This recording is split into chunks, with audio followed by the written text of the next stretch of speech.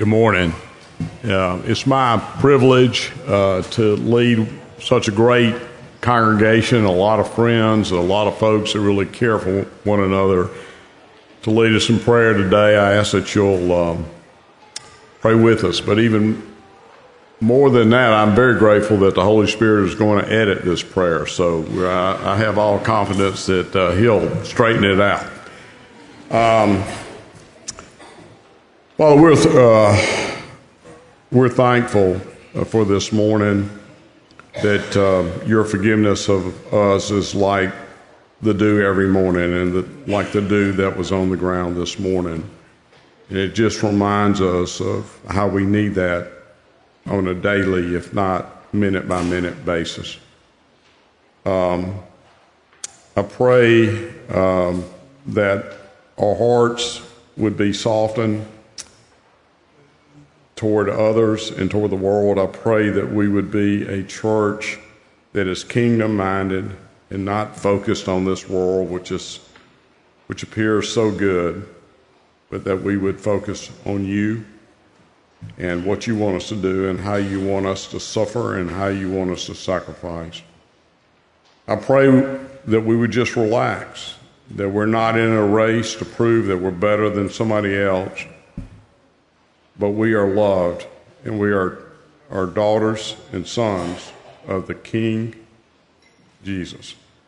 I pray that we would know that God loves us and that He is in control, that we would understand and welcome godly suffering,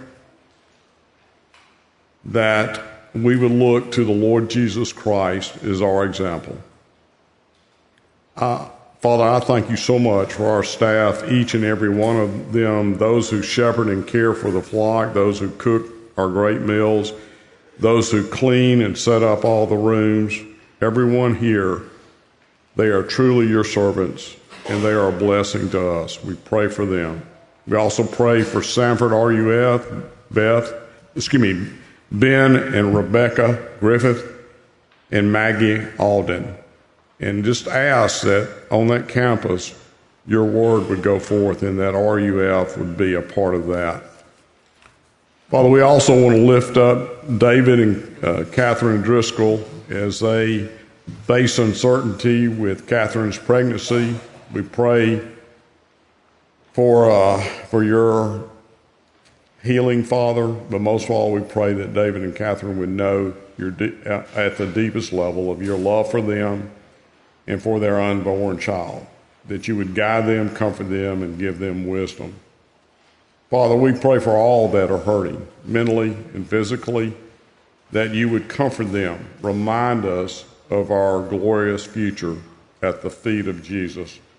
Father, I also want to pray for Josh as he gives us the closing sermon on 1 Peter. I pray that you would open our ears and humble our hearts, and that he would speak the words that you would give him. In Jesus' name, amen.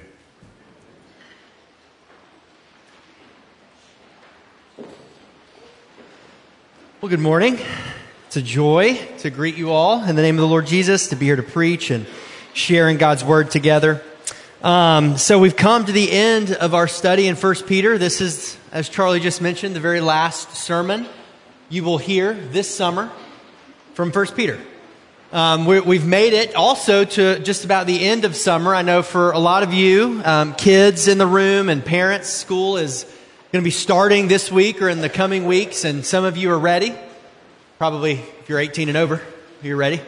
If you've got kids. If you don't, if you're the little kids, you're probably wanting more dog days of summer. But how many of you had some summer reading? I'm looking out at the room for kids. Anybody had some summer reading? We had a few folks.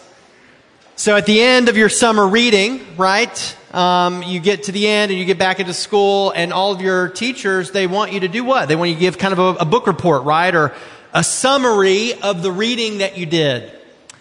And if your teacher were to ask you to give you a one-sentence summary of the book you were supposed to read this summer, what would you say? Well, if you were like me, you had plenty of words to say. Maybe they related to the book you didn't read, but you would say something. Well, here in the very end of 1 Peter, Peter gives us the summary of the entire book, the entire letter in one sentence. And I want you to imagine that you were there hearing it read for the first time. Probably Silas, that we're going to talk about here in just a moment. Silas is there and he's reading it out loud, maybe pausing at moments to expand on it, to expound some of what's in it. And then you get to the very end of the letter, and if you're hearing it read, your ear, it's just reverberating these truths, and maybe your favorite part is just ringing in your brain. These themes that had crept up time and time again in the past 15 or so minutes that it takes to read this letter in one sitting are ringing in your ears. And you're probably struggling to get it all down into one sentence because there's so much gold. But here it is. This is what he does. He summarizes it in this sentence, and you'll see it there in your worship guide. This, meaning the letter, is the true grace of God. Everything that we've heard and thought about this summer, this is the true grace of God. Stand firm in it. That's the summary of the letter, and across the whole entire letter, he's been trying to accomplish two major goals. The first is through this letter, is attempting to help transform believers' understanding of who they are. You see, with the advent of Jesus, with his resurrection and faith in him, everything has changed. So he's trying to help transform how it is that believers understand themselves, who they are. And then the second goal is to provide some direction on how believers now, with a renewed, transformed understanding, ought to live. How is it that these believers ought to live in a hostile world? And so that's what we're going to talk about this morning. Before we do that, let's pray, and then we'll get into God's Word. Almighty God, we come before you this morning asking for your help. A lot of us are tired, a little weary, heavy laden, various stressors in our lives. And we've brought them in here because this is where you ask us to come. You say to cast all our anxieties on you because you care for us, so we're going to do it. Holy Spirit, help us. Help us to hear your word.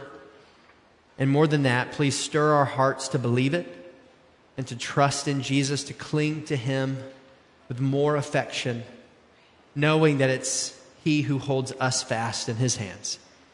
We pray all of this in his name. Amen. All right, we're going to read. I've included a few extra verses, but we're just going to read starting chapter 5, verse 12, our text for this morning. By Silvanus, a faithful brother as I regard him, I have written briefly to you, exhorting and declaring that this is the true grace of God.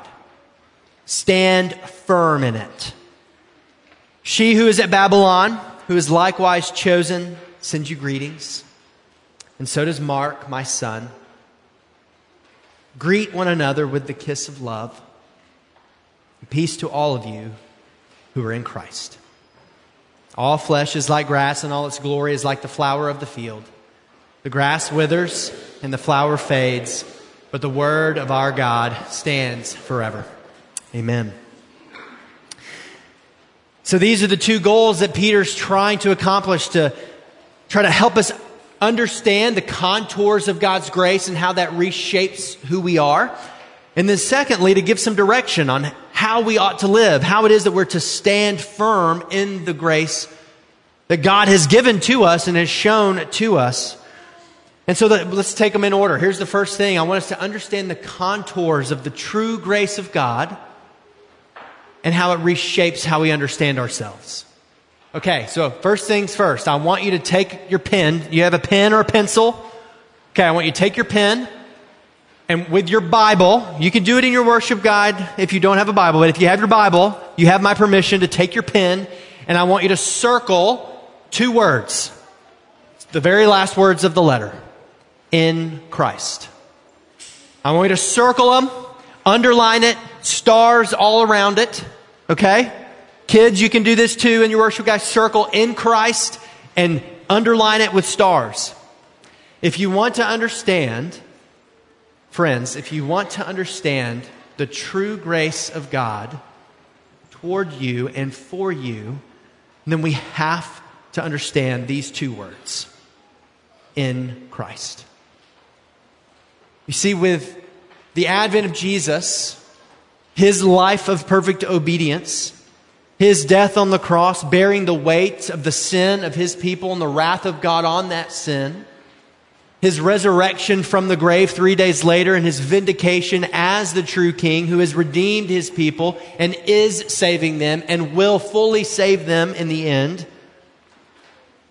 Because that is true, all those who have put their faith in Jesus Christ are now in Christ. It's not some kind of ethereal concept. It is a firm reality in your life. If you believe in Jesus, you are in Christ. That is what defines you and is what is the tagline of your new creation life. You are in Christ. From the very beginning of the letter, this is what Peter has been trying to help believers who are living in a hostile world understand, to reclaim and to stand firm in that fact that they are in Christ. You see, at the beginning of the letter, he points them to the foundation of the world and the work of the triune God on behalf of his people. You see it in verse 2 that we printed for you in the worship guide. That according to the foreknowledge of God the Father, meaning from the foundation of the world, before all things were created, he knew you. According to the foreknowledge of God, in the sanctification of the Spirit, right now in real time, as he applies faith to you and the benefits of the covenant to your life, for obedience to Jesus Christ and for sprinkling with his blood because you belong to him, he has reclaimed you at the price of his own blood. You are in Christ. Blessed be, he continues, blessed be the God and Father of our Lord Jesus Christ, because according to his great mercy, he has caused you to be what? Born again to a living hope through the resurrection of Jesus Christ from the dead. The thing that marks you out is the fact that you are no longer an individual. You are now in Christ. You are united, body and soul, to your faithful Savior, Jesus Christ. You are in him. He has won you and claimed you as his own. This is no longer, you are no longer considered on your individual status. From now on, Peter wants you to know that you are considered by God through the lens of the person of Jesus Christ. Yes, you're a sinner like me.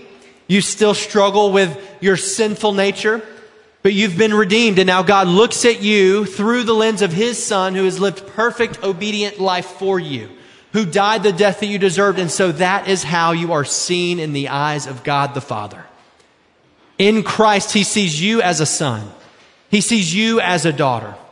And he has deep love and affection for you because you belong to his only Son. And I fear, if you're anything like me, that this has kind of lost its luster. We know that we're Christians. We know that we're saved. We know that we ought to live differently. But are we daily astonished by the fact that our whole life is subsumed in the reality that we are in Christ? That everything about us is in Christ? Every breath that we take, every move that we make in the world, all the things that we are meant to do, that he's given us to do, our work, all of it is in Christ. That's been a challenge for me all week as I think about my own life. Am I daily astonished by my standing in Christ? That God's mercy for me has been so great that he would claim me as his own in Christ. This is what we are called to live with at the forefront of our brain. This is the contour of the true grace of God. You are in Christ now and forevermore. Now we could end the sermon there because that was good. That is really good truth, but there's more. Peter has more to tell us. How is it that truth in Christ reshapes how we see ourselves, how we understand who we are in the world? Well, there's two ways. And the first is a thread that he's been pulling all across the whole letter. And you see it in verse 13. He says this, "She who is at Babylon, who is likewise chosen, sends you greetings." Now, when you see Babylon, if you've been anywhere around the church or if you've read in the Old Testament, that would immediately take your mind to the Old Covenant people of Israel who were exiled out of Israel, who were led away by the Babylonian Empire into exile. They were taken to Babylon, and they were there for 70 years or so in exile. Peter is trying to help us understand that our new life in Christ, our born-again status in Christ, means that we are now in a totally different place. We are now elect exiles of God, even in the place where we live. At the very beginning of the letter, he says, "To you who are" what? Elect exiles dispersed across all of these areas in Asia Minor. The church in Babylon, the church in Rome, also chosen with you, elect with you, sends you greetings. Every believer in Christ, united to him by faith across the entire world, are now exiles, pilgrims on a journey, and they're not home yet. And so two things are true. One, you've been chosen from the foundation of the world to belong in Christ. You are chosen and beloved. But also, you're not home yet. And for me, this is a tough tension, because in our affluent situation here in Birmingham, many of you maybe come from other parts of the country, but I think it's still similar. That's really hard for us to understand, because this definitely feels like home. In fact, we've worked really hard to make it feel that way. The way in which we built our home, the way in which we built our friend group, the way in which we live ultimately is trying to create very comfortable home. It's a good longing. It's a good desire to have a feeling of home, but we have to be able to live in the tension knowing that this isn't it. We're not home yet. Peter wants to encourage believers who are less and less at home in the world, in the city in which they've been born, in the city where they've lived their whole life, in the families that they have, in the work that they've done, that tension is real, because you no longer belong to yourself. You belong to a totally different country. You're a citizen of heaven now, and so you're in exile.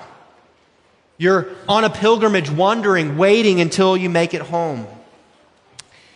And we have to ask ourselves the question, does foreignness, our foreign status, does that mark us out or doesn't it?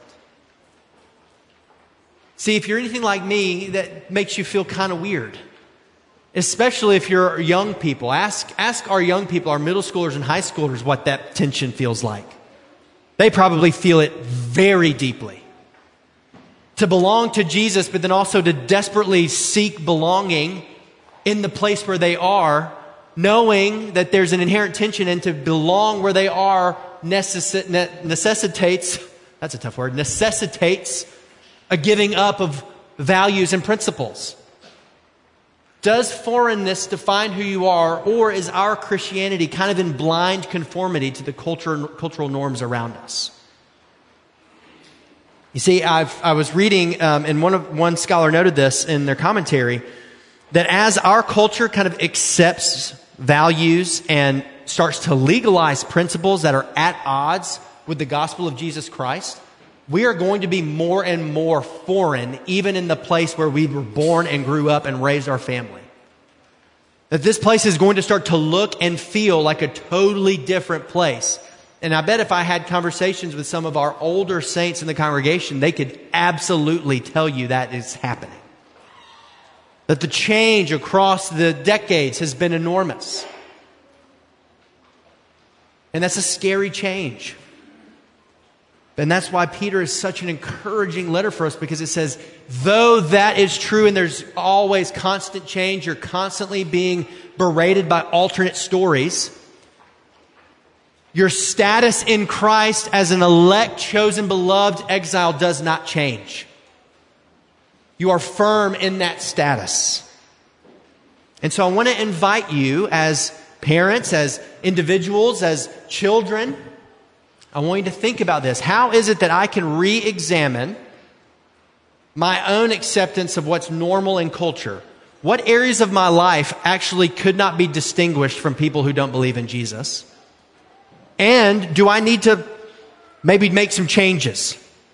Do I need to make some changes in the things that I do, what I watch, how I participate in the broader culture? Do I need to actually look like an exile, a foreigner, a stranger?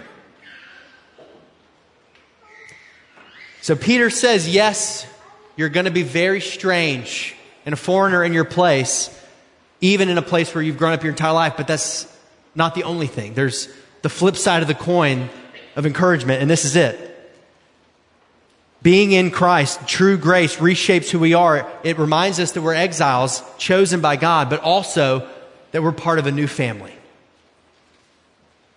You have to understand, we must understand that we belong to a new family. We belong to the family of God.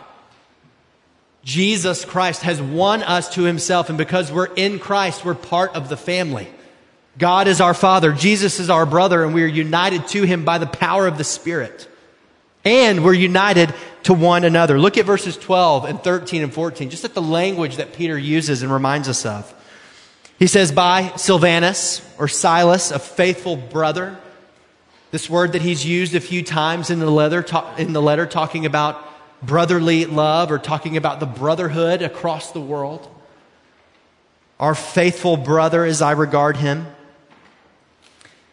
And this church who's in Babylon, chosen with you that you belong to, also sends you greetings, and so does Mark, my son.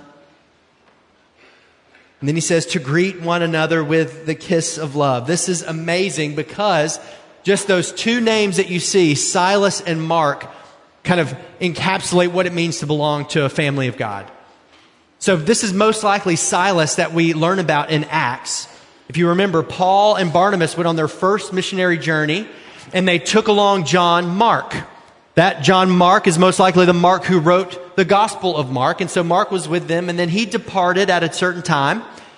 And then once Paul and Barnabas came back, they separated, and Paul invited Silas to go along with him on his next missionary journey, and Barnabas went with Mark. And so it was that Paul and Silas were together, and they were establishing churches, and Silas was with Paul in Asia Minor, in some of these places, and he was with Paul when he was in Rome. And now amazingly, Silas is here with Peter in Rome. So just imagine it. Peter, close disciple of Jesus. Paul, Damascus Road, sees the risen and vindicated King. On mission with Silas, together, and Mark, who wrote Mark's gospel, and Luke, who's mentioned together with them in other places, all together on mission as a family. Unrelated people by blood, but together, family of God, on mission. It's unbelievable. And not only that, but I love this line. Paul uses something similar, greet one another with a holy kiss. You guys remember that? Greet one another here with the kiss of love. I joked earlier that I was going to invite someone up so that we could demonstrate what that was supposed to look like, but I'll refrain. And instead, I'll just tell you. Most likely, this is a phrase that it was a familial greeting. You see, in the public sphere, the way in which people greeted each other was much more formal. It's similar for us today, a handshake or a nod, or post-pandemic, a fist bump, or the awkward wave. There's lots of different, you remember the memes of how you could greet people. That's how you did it in public, but in the home, it was way different. In the home, there was a familial greeting. It was a way of welcoming someone that belonged to you. It wasn't just someone that you knew, it was someone that belonged there, and there was a greeting, this familial greeting, this kiss of love. And what Peter is communicating to the church, people who both are family and who are not family, is saying, hey, when you're together, you're family. When you're together, greet one another with the deep affection that Jesus has shown each one of you. See, there's a great temptation for us. It's to think that in here, yes, we go to the same church and we're members, but actually my closest people are outside of here. And that's a temptation for us. And what Peter is encouraging us to know is like in this room, in the gathering of the saints, you couldn't be more close to these people. That in here we're family and out there we're exiles and strangers, meant to be calling and inviting and grabbing people to come into the family gathering. Another temptation for us, especially in the South, is to confuse friendliness with love. Now, I haven't experienced this much at Covenant Pres because I think we know the difference. But it's true in our culture. You see, friendliness is a warm greeting and we welcome people in and we show them a seat. And the temptation is to think that that's love. So stop there. Now that they're in, we can stop. But I want to encourage us together to go into the next phase. Take friendliness, invite them in, and then go to the next phase of greeting them with the kiss of love, to welcome them into the family of God. To help them to know that they belong, because yes, they're strangers, but in here, they belong to us and to God. We actually show up when people are suffering or have had a surgery or are dealing with a health issue. We show up when someone's lost a loved one. We show up when a mom is at her wit's end with her kids and just needs someone to listen and pray. We show up when one of our single adults is struggling under the weight of hopeful expectations that haven't been met. We welcome and invite them in and say, here you belong. This is for you because we're family. There's a bond that holds us together. And I was in Chattanooga this week and I saw this thing pictured for me at the Tennessee Aquarium. I haven't been to the Tennessee Aquarium in a long time. Has anybody been? A few people? Okay. I love this place. It is so awesome. There's two sides. There's a saltwater and a freshwater. We went to the saltwater side first, knowing that it's probably the better side. And the kids would melt down later, which they did. So we went to the saltwater side first to really, really take it in. And one exhibit caught my eye. And we're in this place, and I walk up to the glass, which, I mean, a tangential side note, any engineers in the room, how they figure out the pressure for all the water that are in those tanks is amazing. And how thick the glass has to be. I'm just saying, y'all are amazing. So we'll walk up to this glass, and right there is an enormous red octopus just stuck to the glass. Has anybody really ever examined the bottom side of an octopus? Okay, you can't see its head. All you see is this sprawling thing with 8 tentacles. I counted. There are 8 on an octopus. And on the bottom of each tentacle are just all these suction cups. They're like hundreds of them spread out all over the tentacles of this thing. And I was like, Liz, that's the church. I'm like seeing the church. And all of a sudden the octopus wanted to move. And instead of just like removing itself from the glass, it kind of like did this wave thing where the suction cups would kind of come off and then back on in this wave. It was unbelievable. And I was like, that's the church. Right now, Peter says, though you do not see Jesus, your head, you love him. Though you do not now see him, you believe in him and rejoice with joy inexpressible. We can't see the head, but as individual particular churches in our place, individual suction cups, we have work to do. We belong to each other. But we're united across the lands, across as far as the east is from the west. We know God's people are in every place. There are churches in China meeting today underground. And we're bonded to them with such deep bonds that they're family. There are tiny churches and villages that are just now getting God's word in their language. Meeting, maybe 10, 15 people meeting to celebrate the risen King Jesus.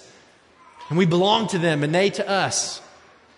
And there are big churches in South America and in Africa who are meeting today, who are worshiping God and dancing and singing his praises like we are, I hope. Because we belong. Each individual church, some big, some small, all moving in tandem on mission. It's a beautiful thing to belong to the family of God. And that's what Peter's wanting to remind you in the close of his letter. Yes, you're a stranger in a foreign place.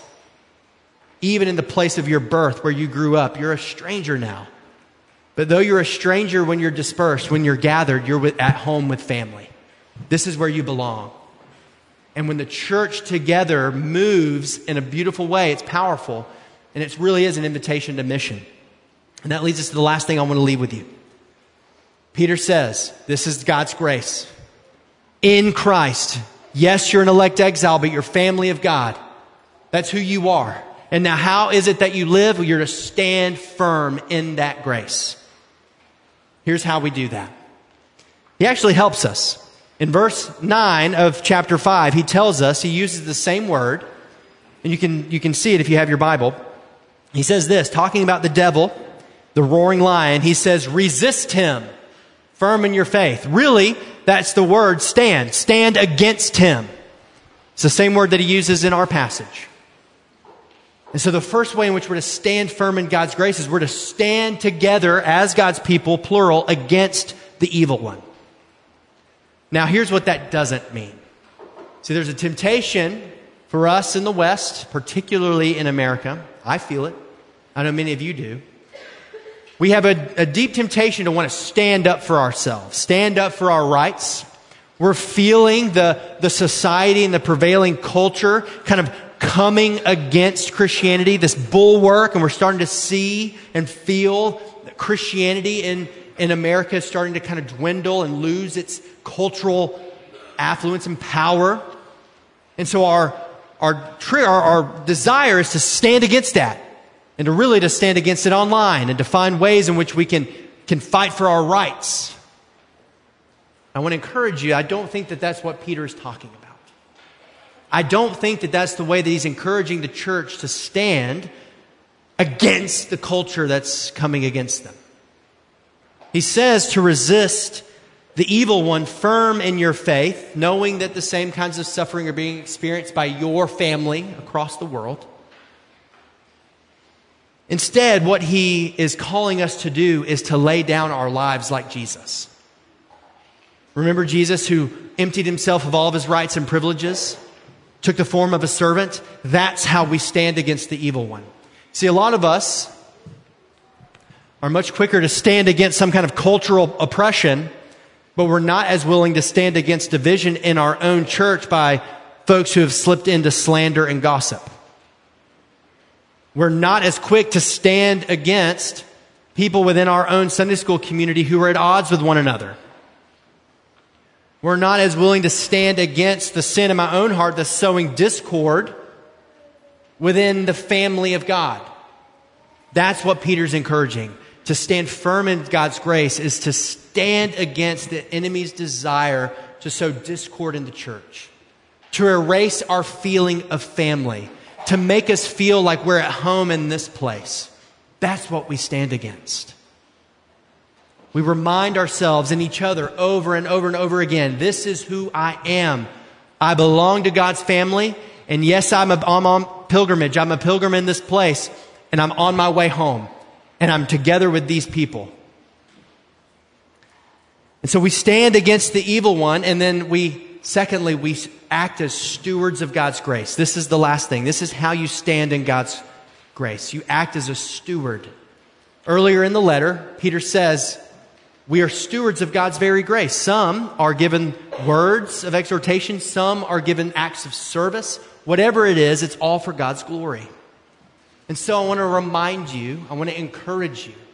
How is it that you stand firm in grace? I want you to consider, how is it that I'm being called to steward God's grace towards my family? Both the family that I live with and the family that I'm gathered with. How do I steward what God has given me for their benefit and not my own? Where are areas of our gathering that desperately need service? Where are areas where bodies are needed to care for the life of the church? Where am I particularly passionate and gifted? And where can I enter in to serve and to teach and to speak and to say what's true about who we are?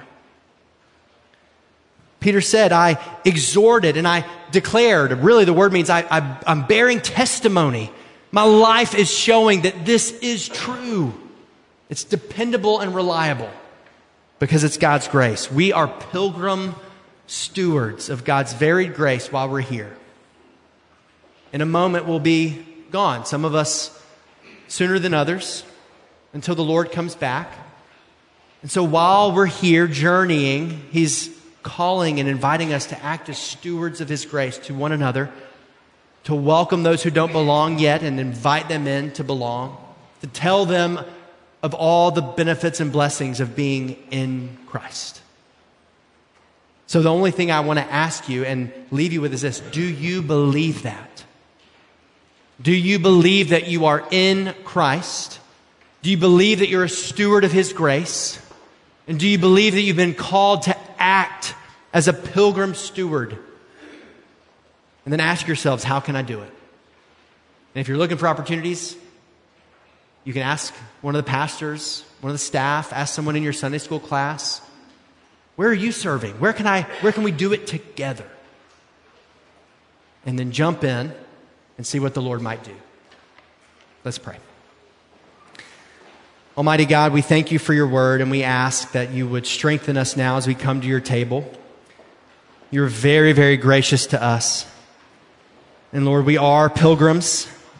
We're journeying, and we, week by week, come for sustaining grace. And we find it here in the sacrament of the Lord's Supper. Help us to know our unity as the family of God, and to feel deeply our bond with all of our family across the world. Many who are suffering, many who are under oppression, all of us together, one body. We thank you for this meal, and we pray that you would bless us through it. In Jesus' name, amen.